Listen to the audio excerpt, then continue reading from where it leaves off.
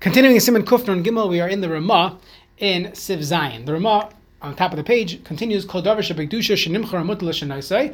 Anytime you have a davar shebekdusha, like a seif Torah, the light that is being sold, and it's a situation where you're allowed to use the money for whatever you want. So the nimchar b'lei achraza ve'in b'lei ayna. There's no issue of selling it without achraza, and there is no isser ayna. We're going to see what this means in the Mishnah Berurah.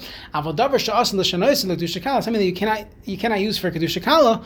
You cannot switch it for a different lower level of kedusha. Tzarich hachraza. In that case, you have to do hachraza. Now, what is this hachraza business, and what exactly is going on there? So let's see.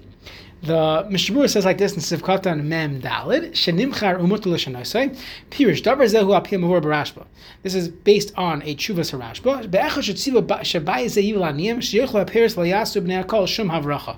So imagine you had a house. We'll call it a small multifamily, and it's kicking off cash flow every single month, Airbnb or rent by the room, whatever strategy is being used. So you have a cash flowing real estate property, and the owner, the landlord says, you know what, I have a great idea. I'm going to dedicate all the free cash flow. Obviously, you got to pay maintenance and property management, all types of things, capex, but anything that's cash flow is going to go to the aniyim. Okay, sounds like a good deal. And they had this for many years. It was going straight to Tomchei Shabbos.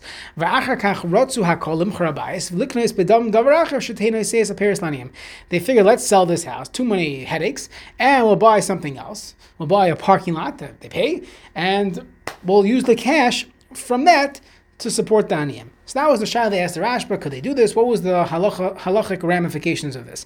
The cost of a Rashba, the tzrichim achroza b'shas and mechira, that assuming he donated the entire house as well, so maybe not exactly my case, but he donated the house. So you have to do achroza b'shas and mechira. When you sell the apartment building, you have to do hachraza. You can't do an off-market deal. Why? Since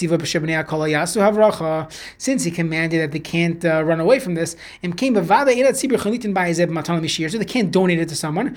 So the Tomchei Shabbos can't give it away. So they cannot do an off-market deal. The kol shelo if you don't put it on the market, it seems as if they cheapen this karka, that they need to do a quick sale to get out of it. And there are times when you would put it off, sell it off market, but it looks like you're in a rush to get rid of this, and you're not going to get your top dollar. Because if they would have put it on the market and done hachraza, announced it, so then they would have gotten a higher bid. Either way, you're giving it for free. You're giving some of it. Even a 5% discount by doing it off market is giving it as a matana. You're not allowed to do it in this case. Now we can understand the Rema. When the people selling the dvarim shebekdusha or the Beis Knesses properties, so then if it's the type of item that they could turn around and give it to someone as a gift, they don't need achraza. Even if you end up selling it on a discount, who cares?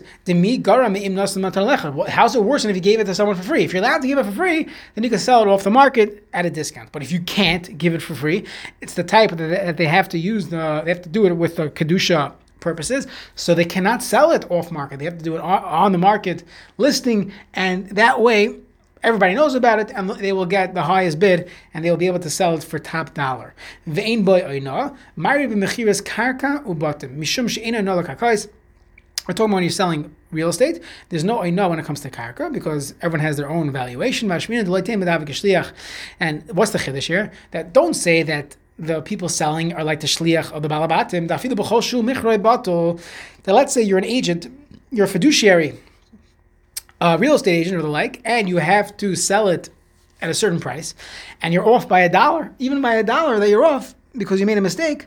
In halacha, forget about real estate law, but in halacha, the halacha is that you could say letikuni shedarticha v'lo lavusi. I sent you to do good for me and not to mess me up.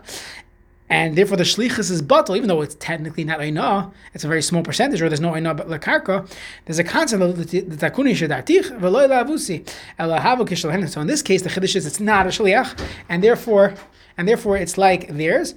And demi gara me'im nasu b'matan alechad. Why would it be worse than if he gave it to someone as a matana.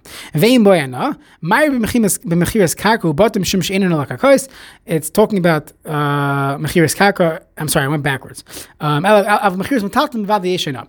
there is mechira betatlin, so in that case there would be regular ayna.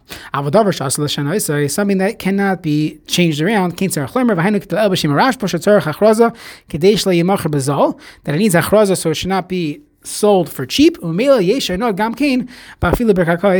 of course there would be ayna even by karka. That's the shita of the Pri Megadim. Tzarech achraza dafka bekarka av mechiras metatlin. When you're selling metaltalin, you would not need to do it behachraza. Okay, let's see Sif Ches.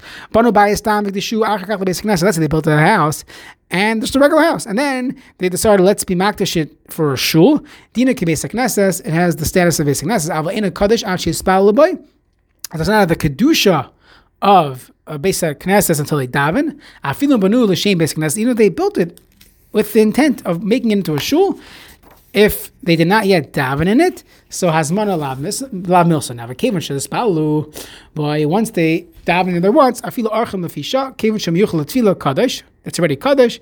Then lefisha hekdishu. If they only did it lefisha, hakol kafi masha amru. Everything is based on the condition. Okay, we'll see the Mishnah Berurah in the next share.